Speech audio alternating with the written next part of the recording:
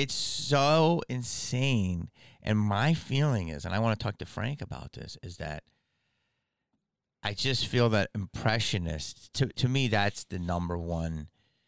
It is a super talent. And it's a measure of talent. And so in stand-up, to me, my heroes were always, Eddie Murphy, because he could do characters incredible and impressions incredible. And he did just enough impressions to show you how talented he was, although all the other stuff showed his talent. And then the truth, which he was also truthful, the truth and deepness of a Carlin, So to me, I just don't think impressionists get nearly the respect they deserve. Well, and I'm watching amazing impressionists now, and you're one of them. Oh, thank you. It's just the truth. And I'm watching them not do impressions on stage to find their voice. And I feel like you do that too. I feel like you do impressions, but you're also doing a lot of other stuff. And it's just crazy to me because I think the town doesn't understand. How can I say this? It's such a fucking talent, and it's so entertaining, and it's so marvel to watch. But I don't think that the audiences love it, but the town doesn't reward it enough. Do you agree with that? Or am I crazy? No, I agree with you 100%. I think that part of it is that they believe. It's like, here's my little jukebox, but yet some actress who's like, you can do one thing in a movie, always looks like she had a sour fucking lemon. They're lauded. Well, for sure. I think that part of it is that when you do it in the realm of stand-up comedy, that people think that you're doing it in substitution for jokes, which I don't think. That's the thing. If you look at Eddie Murphy, I think that if you look at Caliendo, a joke machine. If you look at Robin Williams, like a machine. Yeah. And Melissa. Mm-hmm. So it's like, and Jay, it's like there is a lot of guys and girls out there who do it. I think that there was a stereotype that maybe was born before I got into it, like in the 80s. Danny Gans. Well, I was going to say it probably blew up most in Vegas because Jim Carrey said when he had saw Rich Little in Vegas, he goes, "That's the ceiling," and he stopped doing impressions from that moment because which I thought. Which Rich Little just not open for me, but did the 7:00 show at a Laugh Factory, and he still kills it. No, he does, and that's the thing. 83. I think that the idea is if you can do both. I think that there was a stereotype of like somebody would do like here's my impression of Christopher Walken eating a bagel, and then which became sort of hack because it was just like, wow, the cream cheese is so creamy, and it's like, and the audience is like, oh, that's accurate, so we're applauding, but that it doesn't deliver, I guess, in some people's minds on the joke of it. Yes, they consider it a party trick, which to me, That's if right. you can do it, it's entertaining as fuck. Okay, but then you have to have there's just something behind it. So if I really work on, some are natural. If I really work on it, I could do more impressions. Yeah, but some of them come easy, but some of them just don't, and you have to work. You have to find them within your cadence, which I'm amazed at. You have a very large cadence of voices that don't naturally go with your natural voice, but yet you can get to that voice. Well, I appreciate that. Mine came from pressure again because when I auditioned for Jamie Foxx's thing, they had said originally they were like, "Well, I auditioned for this." Who's the Eddie Murphy? Well, he's like Eddie. It was gonna be. What's Incredible. funny is they originally asked. I auditioned for this show that never went. And or maybe it did. I don't know. I'm sorry. But they were like, who can you do an impression-wise? And I did like Brad Garrett from Everybody Loves Raymond, Wallace Shawn, Tim Gunn, Christopher Walken. And they were like, oh, great. And then I was like, oh, and I could do Bill Cosby. And then they were like, oh, well, that's your like Branson, Missouri 5. And they go, who can you do on TV today? And I was like, oh, I could do Barack Obama, Nicolas Cage, Vince Vaughn. And they were like, great. And so we just said about Two Broke Girls about how the audition process was long. So I thought I was going to have a lot of time to work on those impressions. They literally said, okay, great. The producer's callback is Monday. And this was on a Friday. And I could not do Obama. I could not do Vince Vaughn. I could not do Nicolas Cage. So why'd you say you could? Because I thought I could learn them. Okay. In my head, because I had learned the other ones. Yeah. And I literally was thinking, Obama, I sort of had like done before a little bit, like maybe at a party trick. You know what I'm saying? Yeah. So in my mind, probably my ego was like, you could learn these, and and then they're like, great, the callback is Monday, and I went for the producer session, and they're like, yeah. So just don't worry about those other ones. Just do those 3 you just told us about. Instead of them going, great, can we hear them from you now? Because those other ones, I think, were probably pretty damn accurate. They were like, oh, of course he can do those other ones he just said he could do. So I went home and watched. I had to go buy the DVD of Fred Claus, which Vince Vaughn is in with Paul Giamatti and Kevin Spacey. And I watched that movie for, I'm not kidding you, for 3 days straight. I used to have it, not now. I used to have that every line memorized. I could do it pitch perfect verbatim. And because I was like, it's so much work. Dude, it was so much work. So much work.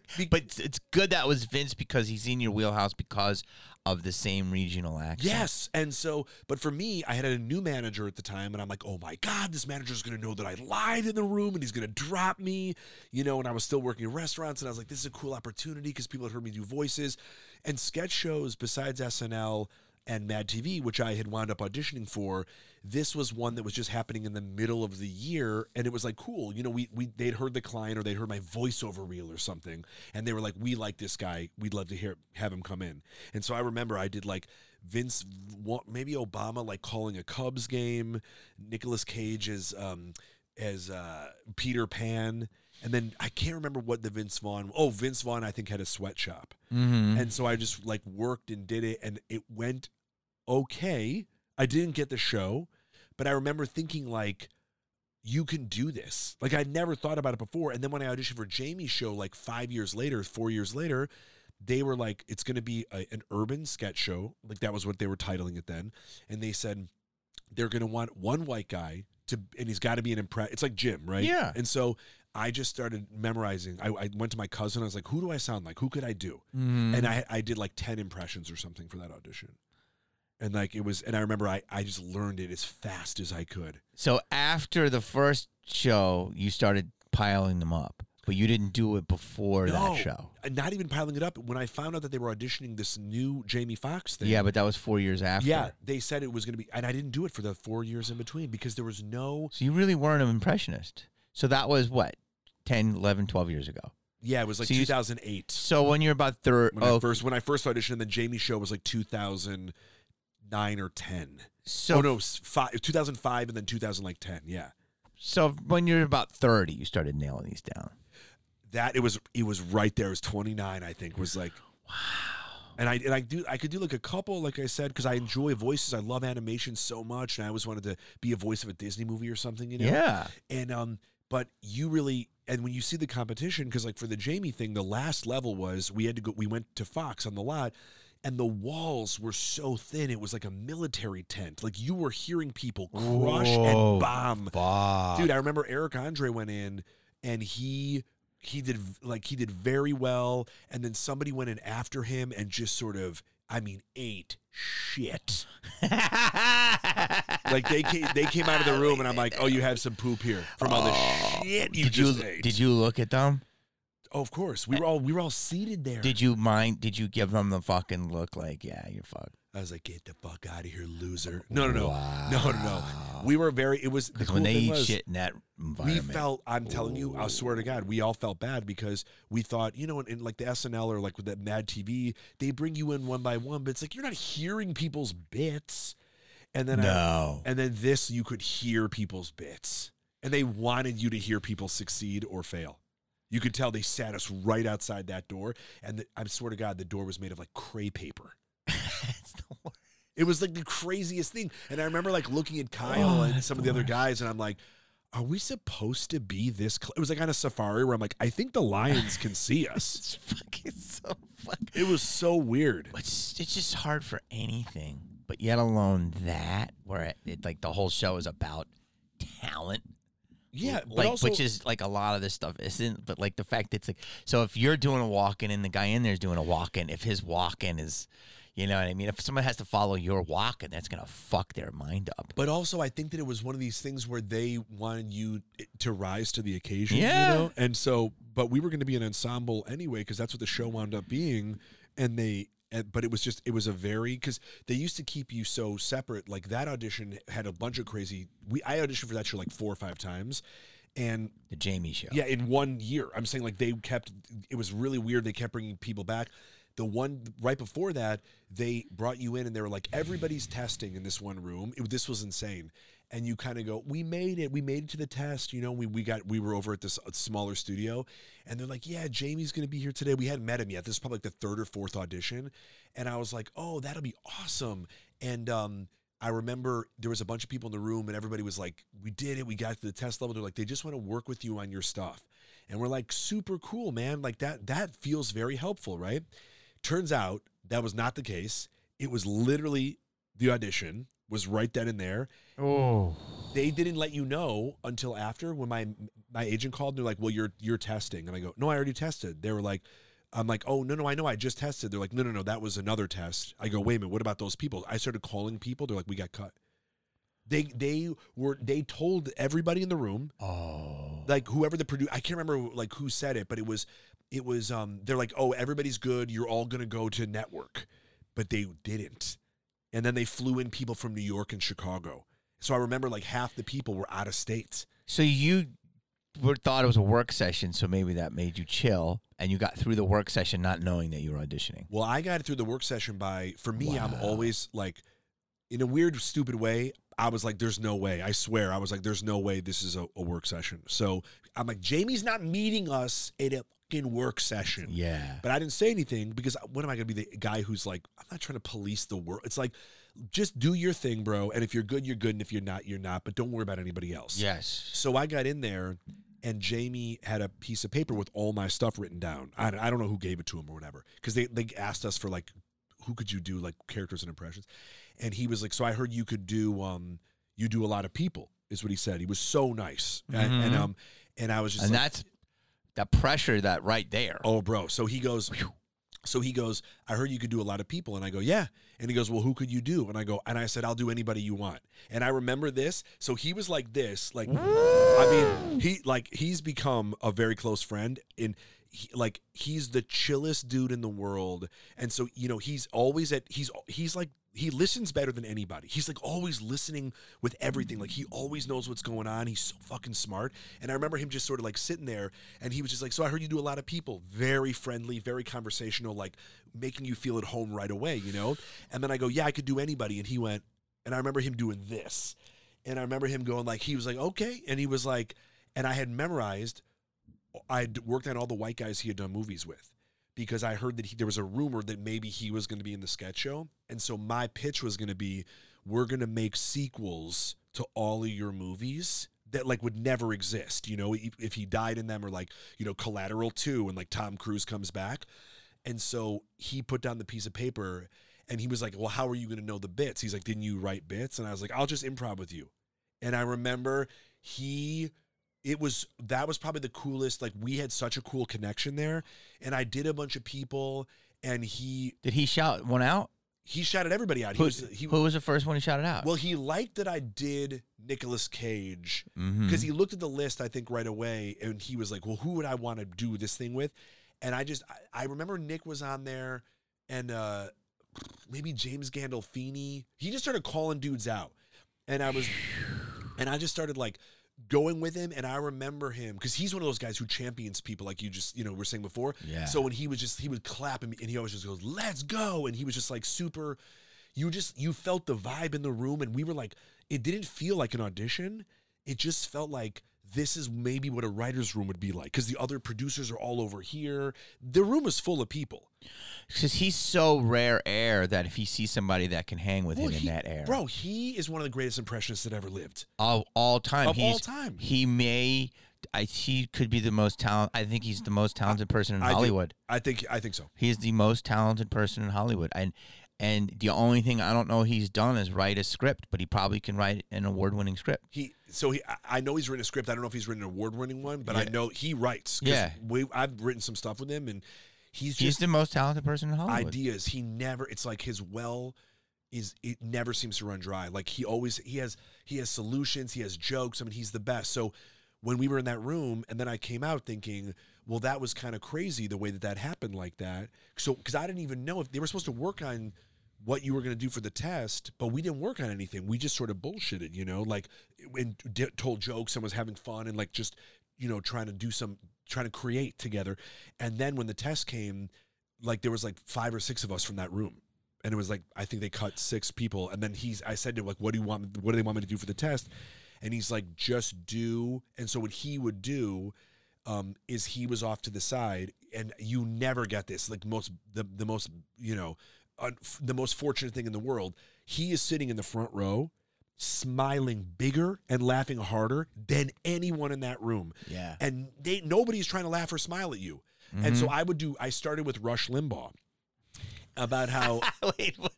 I am Rush Limbaugh. Here's the thing, the deal. And I said, and it was a time where I was like, I said, the thing is, I want to buy the St. Louis Rams because it's the closest thing I'll ever get to purchasing black people. And I remember like he like got up and he was just like for all of us, not just me, but he was just like, let's win. Yeah. Like he was so. To have him there, yes, and to have him, and then when you were done, he would get up and clap, and he would be like, Jamie Kennedy, but it was so sincere and so enthusiastic, and so like I just left the room and it was just like, whatever happens, dude, like that happened. Yeah, you just got blessed by the king, and it's just like. But that just shows you, it's game recognized game, but it's also the most talented person in Hollywood, and he knows that he knows how he is, how talented he is. So he's only going to want a champion, dude. And he does it. He's done it for so many people because he's such a pay it forward kind of guy. Mm-hmm. And you at that level, yeah. I mean, you see him like just out, like we were having dinner and This guy came up to him and he was like asking him, he's like, it's my wife's birthday. And, Jamie went over there and like spent like 20 minutes with her. And like, dude, he's just like and you think like people should be like that. Like, that's what people think, but it's like, I've only seen him, and I've known him a long time, be like the most generous guy in the room, the most fun. He takes care. He's just like as good of a dude is you hope he is. Oh yeah. And that's the only thing I could say about him. Yeah. And that's and to get to experience that from day one, mm-hmm. when it was in a competitive environment, when he didn't know me from shit, mm-hmm. that was really special. It's unbelievable, and it's as rare. It's super rare. Well, I learned Bill Cosby. You asked my first impression ever. So I never saw a white guy do a Bill Cosby impression. And I read every article. When I was growing up, like Jamie Foxx is one of my favorite. Like growing up, I read anytime he did an interview, I saw it. If he gave one in GQ, I remember I read it, front mm-hmm. to back, immediately grabbed it. And I remember him saying he did Ronald Reagan because he never heard a black guy do an impression of Ronald Reagan. And that's one of the impressions he used to do on stage. And when we met, I told him, I go, I remember you said that in an interview. And I go, that's why when I was a little kid, one of the first impressions I ever did was Bill Cosby, because I had only seen black comedians do it.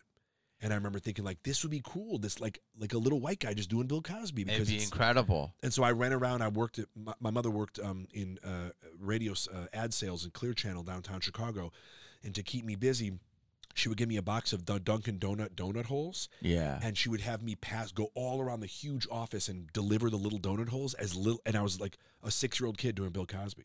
And I just be like, the thing about there's so much jelly inside the donut because it's so yummy with the coffee. And I was just like, go from door to door as this little dude, like a hobbit. Yeah, fuck. Have you done Cosby on stage recently? The last time I ever did him, I go, here's my impression of Bill Cosby, and I just went, no means yes, blah. And do you think you could do it now and not get in trouble? I mean, my thing is I try to do impressions that I think are either saying something, whether good or bad. Like, I'll take a shot at a joke no matter what. Yeah. Even if I get booed. It's the gym. And, bro. And so I'll do Cosby. If something came out about Cosby, like I just wrote I'm doing Comedy Magic Club tonight in Hermosa, and I wrote all this Trump stuff about him going to jail. 10 minutes? I'm doing 2 shows, 10 minutes each. Okay. Yeah. So I'm going to try it out. And how long did it take you to write the Trump stuff? Well, I just thought about Trump in prison. This will be brilliant. But the thing is, like, I don't have any. I mean, This will be brilliant. I'm not taking a political stance with him. It's not like I know you're not. You're going to say something funny. Do one, and then I have another question. Yeah. You got some. a lot of people are saying what gang are you going to be in? Excuse me. I would say the Aryan Brotherhood. Okay, there's very fine people on both sides. Okay, and I'm not going to be with those Muslim Obamas. Okay, that Muslim Obama gang. Okay, these are not great people. I am a great guy, and I got great toilet wine. I have Trump toilet wine. It's so good. So this was what's funny is now. Okay, that's brilliant.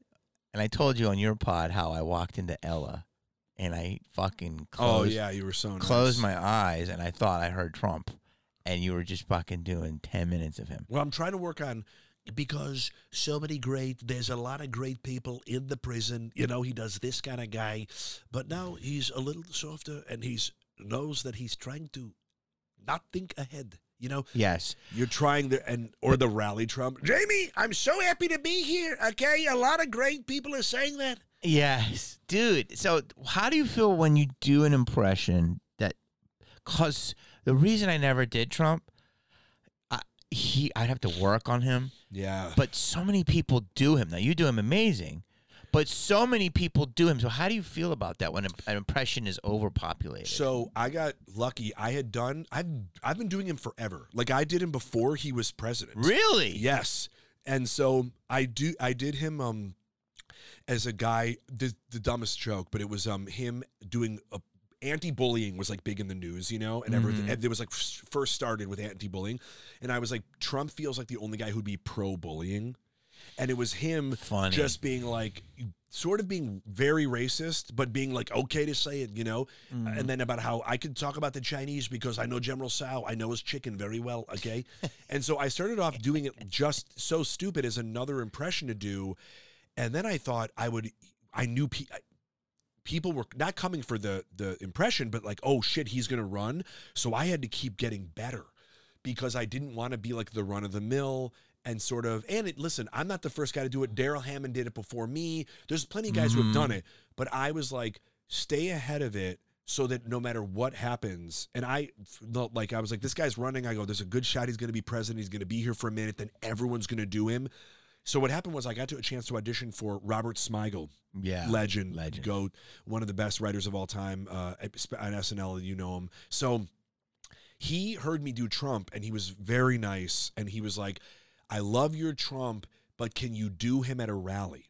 And I'd never heard somebody do him at a rally. And he did a rally in Minnesota, and I remember they needed a turnaround in 24 hours. And I watched this rally. I'm on a watch list or something. I'm like, because I replayed it on YouTube. I probably watched the rally like 50 times, 100 times in like 2 days. And because I had a speech that they had prepared for me. They're like, you can improv on it, but just like do it this way. And then when it came back, they're like, we love what you did, but think of him now, the same speech, he's at a rally in front of 1 million people. And he wasn't known for that yet. Not yet, because Okay. people, you're fired, you know, people only remember him right here, you know, but over the years, his voice got a lot thinner because he was, you know, he was talking all the time, okay, and now when he's you know, he's that sort of guttural, like, excuse me, you know, so then I go, well, I'll do all of them, so I would do Trump doing eulogies when his wife died, and he goes, we lost a lot of great people, we lost Ray Liotta, all he wanted to be was a good fella, okay? All he wanted to be was a good fella. And I did it that way. And so in a eulogy, if I had a speech prepared or like the idea of it in my head, it allowed me to go up and down with it, and I could hit every corner. Sort of like a little bit of like a not a brag, but like I could do all the Trumps. Yeah. And then in the speech, and he would yell out and he goes, and my wife was off. My wife was there. Yeah. And people said, and she goes, and he yells and he goes down. So I was like, how can I do this? Just because I wanted, not that I don't need to credit for doing Trump, but I don't like it when people are like, oh, you know, that guy does Trump. I'm like, yeah, that guy's amazing at Trump. It's not my Trump. No. And I've been doing it, but any impression, like I pride myself and I do not do impressions of other people's impressions, which a lot of the impressionists out there, They do. They do. And for me, it's about being original and having an original thought behind it, but also doing my homework and working on it and doing something specific that people haven't heard before. Dude, so because there are a lot of Trumps. I think the guy on SNL. Great.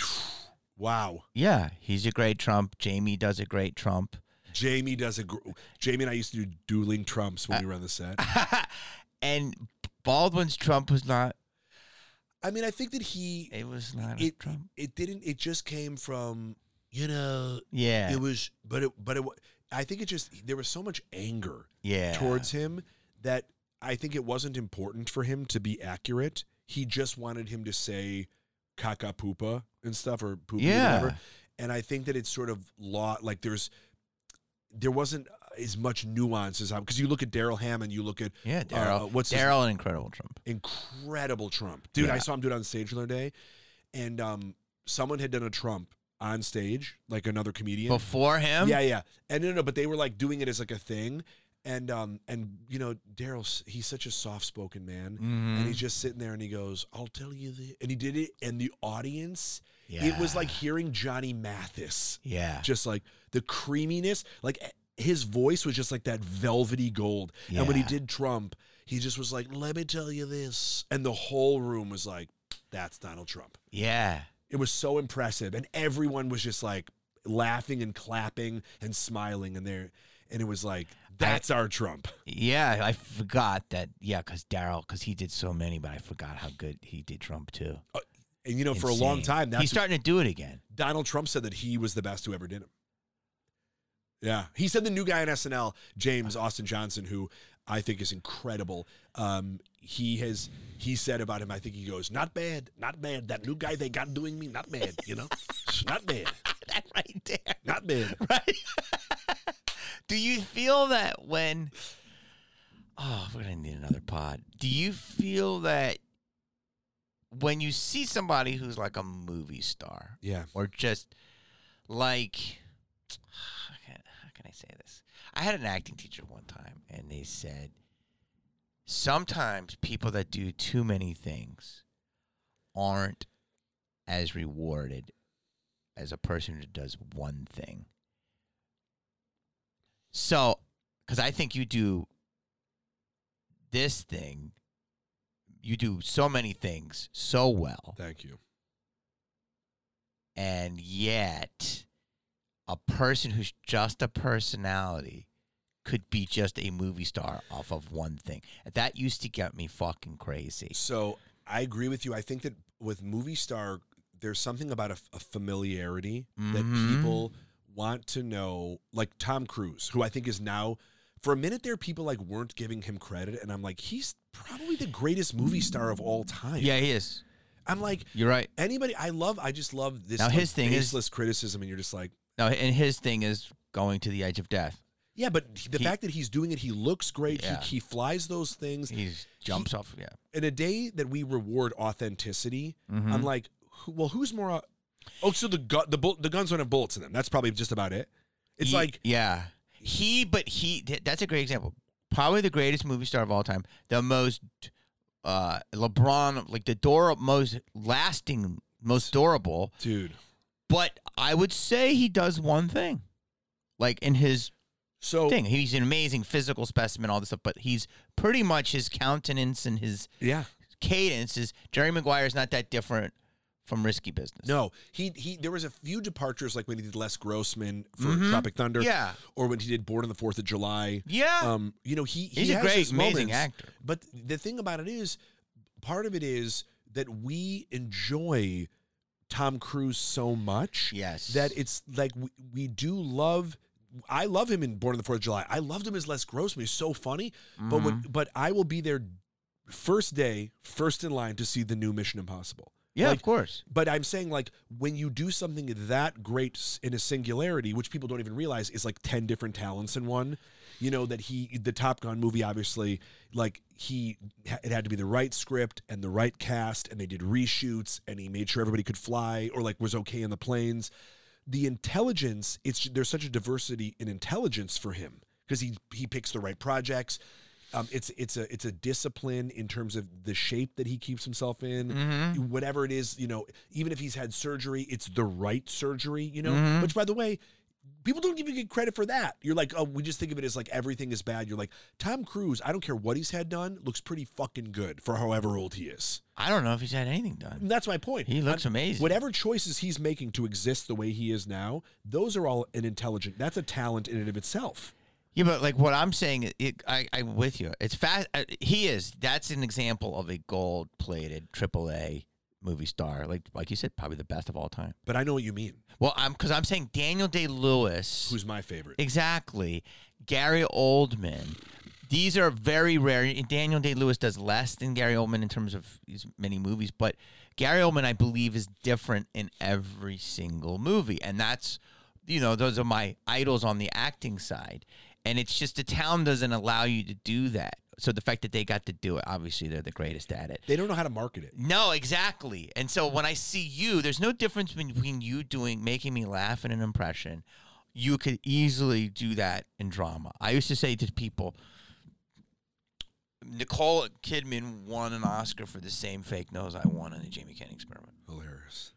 Cold Mountain. I had that nose, but it was like drama. Yes. Wait, wasn't it Renee Zellweger? Sire. In Cold Mountain? Is he over the mountain? No, it was maybe a few of them. But it's just drama. Yeah. There's no difference. Yeah. There's no difference in his Trump. You could take your Trump, put it in a drama, make it Barbarians of the Gate of like the HBO, Right. and you're going to win an award. And to me, that's... I don't like that they don't take comedy as seriously. Dude, that's a whole... I just had this Craig Shoemaker podcast. It's disrespectful to us. It's disrespectful to the talent. That's what I'm saying. That's what the whole essence of this conversation is. You are so amazing at what you do, and people go, oh, do that little funny thing, little fucking clown. And you're like, I will fucking eat you for fucking... Like, they don't understand the pain that goes through to do this. They don't understand how much work you put into it. They don't understand how fucking smart you are, and you're sizing up 17 things at once. That's the thing about comedy, that you are being rare. You're being raw and open and vulnerable in a way where, a lot of comedians put their lives out there to a certain extent, or they're telling someone's story, and to do it in a humorous way. Yeah. It's like they when what's his name Jeffrey Rush did the Peter Sellers story. Mm-hmm. And there's such a depth and a complexity to what goes into Eddie Murphy, Richard Pryor, Robin Williams, these larger than life icons that are as famous for their own voices as most other movie stars are for other people's voices. That the fact that Eddie is that famous, in most of it, I mean, not all of it, because he's obviously done like Donkey and Shrek and all this other stuff, but Eddie Murphy is like a singular voice, and 100%. his opinion is as revered as like someone looking at like a great script that was, written by somebody else that isn't performing it. It's like, it's amazing that Eddie Murphy, that brain and that voice belong to the same guy who's delivering it. It's insane. It's insane. And the fact that it doesn't get the credit, that's why I was happy Everything Everywhere All at Once won so many awards. Don't tell me I have to see it. I heard it's insane. It is insane, but you know what it is? It's funny. The idea that like Harlan told me all these dramas that you're like, it's like, yeah, they're great. There's nothing to be taken away from it, but it's like the fact that could be impactful, the idea, we learn more almost from laughter. It's like I always said about Will and Grace. So my brother started as a gay woman and is now a trans man. And when we were growing up, we watched Will and Grace as a family. And it was such a cool thing. And my sister was out of the closet by then, but it was a cool thing because Will and Grace like introduced the idea of gay people. It's like, well, I hate gay people. And you're like, do you? Well, you like Will and Grace though, right? And they're like, yeah. They're like, well, you don't hate all gay people because there's gay people on that show. And they're like, oh, I guess I don't hate all gay people. Like it opened the door in people's small-mindedness. And it sort of it helped really dissipate people's fear. And comedy does that. Yeah, 100%. It's so fucking powerful. Your brother is now your sister? No. My sister is my... So my sister was born Lauren Kite, Lauren, and then transitioned into a man, Loren. The whole thing. The whole thing, man. Yeah. And I've never heard you talk about that. I actually do stand up about it. So you would really have a good voice on this.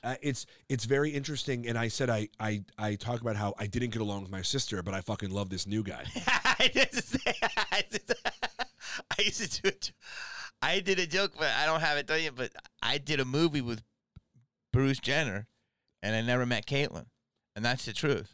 What movie did you do? I did a movie called Hungover Games, and it was this little, movie, and it was a comedy, and it went straight to Redbox. But I loved working with her. Yeah. But the joke is I never met. Yeah. But all love. But yeah, of course. But that's funny. But it's true. It's like, and I thought about just because my like comedy could do that, and so I think that if there's nuance and you're coming from a good place, like even if you say crazy shit, but I think that spreads throughout, and I think you're right in movie stardom or like whatever that is. They're not looking for diversification in terms of they look like, what is one thing that this girl does really well? Yeah, he means they are looking for diversification in races and genders. And he's not talking in representation, but talents. But within a singular talent, if you look at somebody, it's they true, want dude. They want their comfort food. You're saying absolutely. It's fucking fascinating. And do you do Eddie Murphy? I just do the laugh, but like everybody. I just remember that. Like, can I try my Eddie? But you don't have to humor me. Oh, dude, I would love it. That was one of my first impressions because it was like in my register. So I used to do a dumb one where I would do when Eddie Murphy did Shrek. And then, but they said it was the funniest Eddie Murphy since like they said, I hate to say that because he's always funny to me, but they said it was like the edgy. They said the original. They said what something. A backhanded compliment. I know. How can I say this? But it was like it was. How can I say this? I don't edit it. So it's like they said the rawest Eddie Murphy in years or something, and I thought literally I didn't know it was like adult cartoons, and it was like I thought it was Eddie. He was the donkey, and he was gonna curse. So the joke was like Eddie Murphy was gonna come out. Let me see if I can do this. Say. Hey, Shrek! Hey, Shrek! How you gonna go to the forest, huh, Shrek? You gonna go see that princess, huh? You gonna get some pussy? So kind of. Dude. That's the only way I can get into it, by going, hey, Shrek! I've never heard you do an impression before. Really? No, because on the pod the other day, I didn't. Yeah, you didn't do any. No, I know it's too early. Bro, that's the thing with your voice got to wake up. I can't do really. It's really too early now. It should be like 5 o'clock on. Don't you love when you do morning radio? Yeah. They're like, let me hear Gilbert Godfrey, and you're like, what time is it? Yeah, but that's an example. Huh? No, I was gonna say what you just did was great because thank you. That it's like no, you got into it. It's like people know that. So you lead them down to whatever you say. You said something that he says in the movie. The hey is the easy thing for me to latch on because it's bigger than life. It's in my register. I want to say it's almost East Coast thing. And then I do the joke of, this flip of what it is. And that's how I would do it. But I know I can do certain impressions easy. Some I really have to work on. But now I don't do them only when I help use it as a tool in my toolkit. And that's, to sell a joke. And I think you should do that. Yeah, I mean, I think that I did a lot of impressions in the beginning, and then I sort of was doing other stuff, not even social commentary, just like trying to tell stories or like physical bits, And then fans who were very lovely came up to me after shows and were like, "You didn't do any impressions this time." I had a club owner tell me that one time, and he was awesome. He was like, "You didn't do any impressions when you did morning radio to help sell the shows," and I was like. Because for me, I like to do it if it feels organic. Yes. And so it was one of those things where he was like, when you come back and, he's since booked me, which is, he's the best. But he was like, I promise you, I'll do like a ton of impressions. Yeah, but that's what I'm saying. It's like, I believe you should use that in your toolbox. Everybody should. And we've been too jilted as a society. We're just doing an amazing dead-on impression. Isn't enough anymore. Oh, that pisses me the fuck off, dude. It's so funny. Fucking dude. But let me do one more. Oh my god, only for you. No, I want to hear this because you're for real. I believe that you'll tell me if it's shit. Well, I do want to. I don't have it yet, but it's basically how influencers you go to a party, you see Coke. Yeah. There's cocaine at parties. Yeah. And influencers will go to these parties and they'll do all the Coke before like 10 o'clock. Right. And it's like, yo, that's 2 a.m. Coke. Right. And then they walk away like Marge Simpson. Like, I don't know. Somebody told me there was a bump. They told me to do a little Coke. I don't know. Is that your Coke? The joke is funnier. Bro, I actually was like, I was like, what impression is he going to do? Well, they act like Marge Simpson because Marge's like, well, I didn't know. Homer. I've tried that one and I can't do it. Really? Yeah. My voice. That's crazy. What? It's weird because like, as you were doing it, I was enjoying the joke, but in my head, I'm going, how is he doing that? No, it's just like, you told me to do a bump. I had no idea. So it's like that's what Marge does. So it fits with Marge is always confused. He did the bump. Dude, and people love, by the way, that you're doing a woman. I'm telling you, like, that's the biggest thing I always get asked. Like, do you do females? I would do them all the time. If I could do them, but my voice is in the fucking basement. You can't. Yeah, you got an amazing. You can sing your ass off, right? I can sing. Yeah. Yeah. Anybody who can do that can sing. But that is good. Do you do that on stage? I'm starting to. Oh, dude, that would starting to. Especially in this town. Yeah, but people get weird about the Coke. Where remember because we did the improv the other night together. Yes, and people were like, "Believe it." I had the same thing that you happened. You crushed, and then like never like. Wait, they were mad at me, weren't they? No, they were, but like you would have these. You did the Bane joke, which I fucking love every time. Thank you. And then you would do one that was like a little bit whatever in terms of it wasn't as. People could be divided on it, which that's my favorite joke. I don't remember what it was. And then they sort of turned, and then you were like, it was something about LGBTQ, and you were like, we're in West Hollywood. Sorry. I'm like, we're in West Hollywood. Why are you, like, it's like people seem to be enjoying it. You're like, I'm not ripping on the community. I'm just making an observation. And then you were like, all right, I guess I'll go back to doing this shit. And then you did something else. And then they were like, you got him back. And then you tried another thing. And then it happened to Crystal Marie, who I love so much. She went after you, and then I went after her, and it was the same thing where I did something that was like a crowd pleaser, and then I would do something a little bit left of center or right of center, and they were just like, no. And then I was like, all right, back to this. Well, you did. Well, because what you do is you can feed people. I love that we're breaking this down. You like this, right? I love it, dude. Because I don't want you just to do what you do. I want for people, for me as well, to see your brain, because I think you have a really fascinating one. It's in the you are a guy that can do cotton candy all day. You can give people, you can chum the foot, and you can fucking give them 10. You could do an hour, you could do 20 impressions, and you could destroy. Yeah. And you should. But you'll go up there and you'll do that dark-ass heroin needle. And that's what I'm sure you know this. Throw one of your impressions on with it to, like, lighten the blow for the dummies. And it's like but you'll just go in there. And that's what happens with an AIDS needle or something. Dude, I've done it. And the audience is like, but where's Vince Vaughn? Bro. What happened to I did it with Tom Hanks. I started melding the two where I would do it, or I do Seth Rogen doing Tickle Me Elmo. But I talk about how the guy Kevin, who was the puppeteer, was accused of sexual assault. But I do him as Seth Rogen. Do that. Being like, amazing! The guy who puts his hand in me, he put his hand in kids. Wow, that is very uncomfortable. He is knuck deep in there. Ow! Please tell me that got killer laughs. So it did. I did it in the lab. Like I never, which is a judgmental room.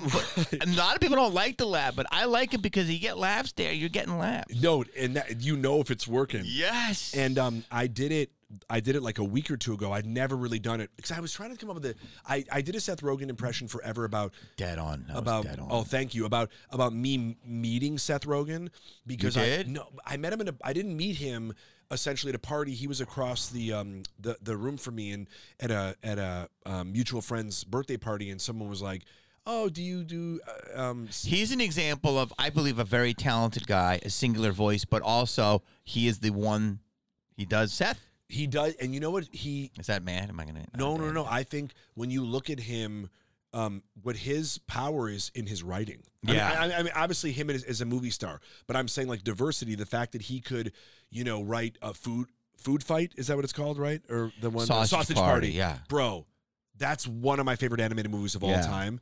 And so that he can write that super bad, that he can do all these things. And so that's sort of, but I think that he knows that people like him. He's a huge star, and he's just exactly that people know he has become his persona. Yes. Yeah. And even when he plays like in Monsters vs. Aliens or like Kung Fu Panda, he's like, I am here. So wait, you're at the party. So I'm at the party, and you told another party story. You do people at their parties all the time. So I told this on my podcast, but I said, this is 100% true. We're at this party, everyone's getting drunk, but it's like very, I was somebody's plus one. Everybody there was of note. Like, it was a very cool room to be, I'm just like sitting there being like imposter syndrome, just being like, please don't ask me who I'm here with. And I was with a buddy, and I couldn't find him. And I had a friend run up to me who was a writer, who was like, oh my God, did you see Seth is here? Does he know that you do that impression of him? And I was like, and Seth was smoking, and you're off. But I was like, I just think the last thing that Seth Rogen wants right now is to have a strange guy just like get up in his face while he's stoned at a private event and be like, hey, this is what you sound like. Wow, I'm a fan. People don't. So you got to like meet people under the right circumstances. Did you do it? No. Thank God. No. I waited out by his car. No. Hey, buddy. It's like a weird Black Mirror episode. I am here to replace you. What? So that was, but it comes from a place of love. I mean, yes, you can't do something if you hate, unless you hate them. Well, that I get, but politically, I've been hired to do things to mimic people that I don't necessarily care about. What do you mean politically? Like for jobs about politics, like to do voiceovers that are like I had no opinion about Rush Limbaugh before I got hired to do him, and so I'm saying like, but with the actors and the musicians I do, it comes from a real place of love because I'm listening to them all the time and I'm exploring different areas of their work and finding out about them. And it's like, why do I want to do that for Putin? Yeah. That's just my own personal opinion. There's probably people out there that do amazing Putin impressions, but it's like, that's just not how I want to spend my time. So with Seth, it comes from a place of love. I love, I'm such a fan of him. Yeah. Like, I just thought it would be really hard to do Mark Zuckerberg. There is something about him. He has there's like a little bit of a closed throat, doesn't he? Mm-hmm. Like a little bit of a frog throat sort of thing. He's sort of oh no, that's the thing about Facebook. I mean, I'm just like listening. That's probably like inaccurate. Your fans are like, "Who? What the fuck?" No, but you see how you get it. You have to physicalize it. You have to. There's something very, and he's. Yes. You can't really. He can't. I always said that he's. I said I don't think that he's autistic, but I do think he's part robot. He's botistic. That's so funny. I'm like, he's half robot. I said, I used to do a whole thing about autism. So there's this thing that I'm working on where I was trying to do impressions of him and Elon Musk. I never got to the impression of People him. are doing Elon. But I was talking about how, people want to criticize his autism because when he was on Saturday Night Live and did the monologue and said that he has autism, Dogecoin, his cryptocurrency, tanked. And you're like, doesn't his autism make you want to invest? Do you ever see Rain Man? Wait, why would it tank? Because he said he had autism. Because people they lost faith in it, which is that's like ableist, bro. But also I want the guy who's investing my money. I want him to have a little bit of autism. Yeah, no, you definitely do. Yeah, for sure. And so I was. I'm probably on the spectrum. I would say you're probably somewhere around. Yeah, we're all. And so it's like It was just so funny to me. So I tried to do that, but then I think people took it as I was making fun of it. And this was before he bought Twitter. And I was like, I think he's a different kind of guy in the public eye right now. Mm-hmm. But I tried to do this whole thing. And I was convinced that we need more autism in the world. Because it's like they're building Facebook. They're doing all this shit, And I was thinking but then do enough people. Now they do know what he sounds like. Yeah. But not Mark Zuckerberg. No, I was just saying that because that's, again, one of these, when they're minimal. Yeah. I like bigger than, it's much easier to do Clint Eastwood than it would be Mark Zuckerberg. Yes, and we've also heard the younger they are, the less you've heard them. Yes. That's the hard thing when you do guys in their 20s. You don't like people do Timothy Chalamet a little bit now. There's like they're starting to do it, you know. Hard. Yeah, Hard. that's a hard impression. Wow. Yeah, Dude, and I just loved that you said, you would like to tour together. I think. Oh yeah. I think it would complement each other. I do too. You know what I'm saying? We should really talk about that. Dude, I'm telling you. Are you on the road doing an hour? Oh yeah, always.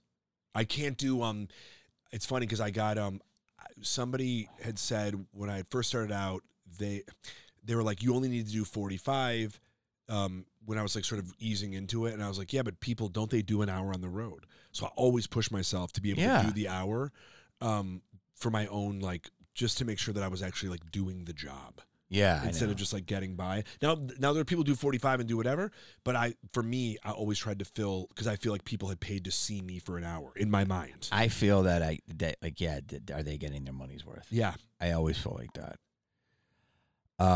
Dude, last question? Yeah. You're on Jamie's new show? We did one season in the pandemic. I mean, we did the show with each other, no studio audience, pre-vaccine. Wow. We were just raw dogging the earth, bro. I mean, it was pretty insane. Yeah. Because to look back on it, and then it didn't come back for a second season, but you never know. I mean, yeah, you never know why. And I do think that it was David Allen Greer. Mm-hmm. James Foxington, mm-hmm. Mr. Jamie, myself, Mr. Jamie, and that's how I always, whenever I do Trump for Fox, I always go, man, look what it is, Mr. Jamie himself. Doesn't that sound nice through here, Mr. Jamie? By the way, Trump could use these mics, and so could we though, and my podcast. I try to do, we tried to do it as best we could, and I think we suffered a little bit because there was no live studio audience. Because like how good is Jamie and David Allen Greer in front of a live studio audience in Living Color alums, stand-ups in their own right, beasts, and I think that if I would like to have thought, who knows, this is wishful thinking, if we had an opportunity to do it in front of a live studio audience, it would have been like a fucking party. Yeah, I saw billboards for it everywhere. It was crazy, and it was so fun, but then it was very difficult. It was a cool challenge to try to do a multicam sitcom in a vacuum. Yeah. It's hard because the jokes are written like, could you imagine? It's like doing Zoom stand-up, but putting it out there for the world to see. Yeah, for everybody listening, like when you do a sitcom, you have the run-throughs and you have the table reads and all that stuff. And people, you're at your 30% or 40%. But when you get in front of that crowd, especially if you're a stand-up, you usually get two audiences. If the run-through is great, you only need the second one. But you are going to go crazy. No, you got the one audience, but you get a couple takes. Yeah. So you literally feed up, and the writers will see shit that they didn't know would work. Oh, and yeah. So the audience is there giving so much more juice. And so if you don't have that, it's fucking, the writers are going, They weren't even there. Oh, God. They weren't even allowed on set. Oh, boy. Brother. It was so. That's a whole other pod that will get canceled for. Dude, it was it was weird. Wow. And then when we would do well. And comedy in a vacuum. You were doing Zoom with other people on Zoom with no Zoom audience. That it was a delayed Zoom that you were going to put out later. And they were so nice, and Netflix was incredible. Like, they were so supportive, but you missed that audience. Yeah. The energy's incredible. Yeah, dude. Dude, you're awesome. You're the best, man. I love you, brother. Love you, dude. I'm loving our fucking new connection. I know it, man. You're fucking incredible. You're hilarious. You tell people where they find you. You're a pod. At Jonathan. Oh, so my pod is at Kite Club. Yeah.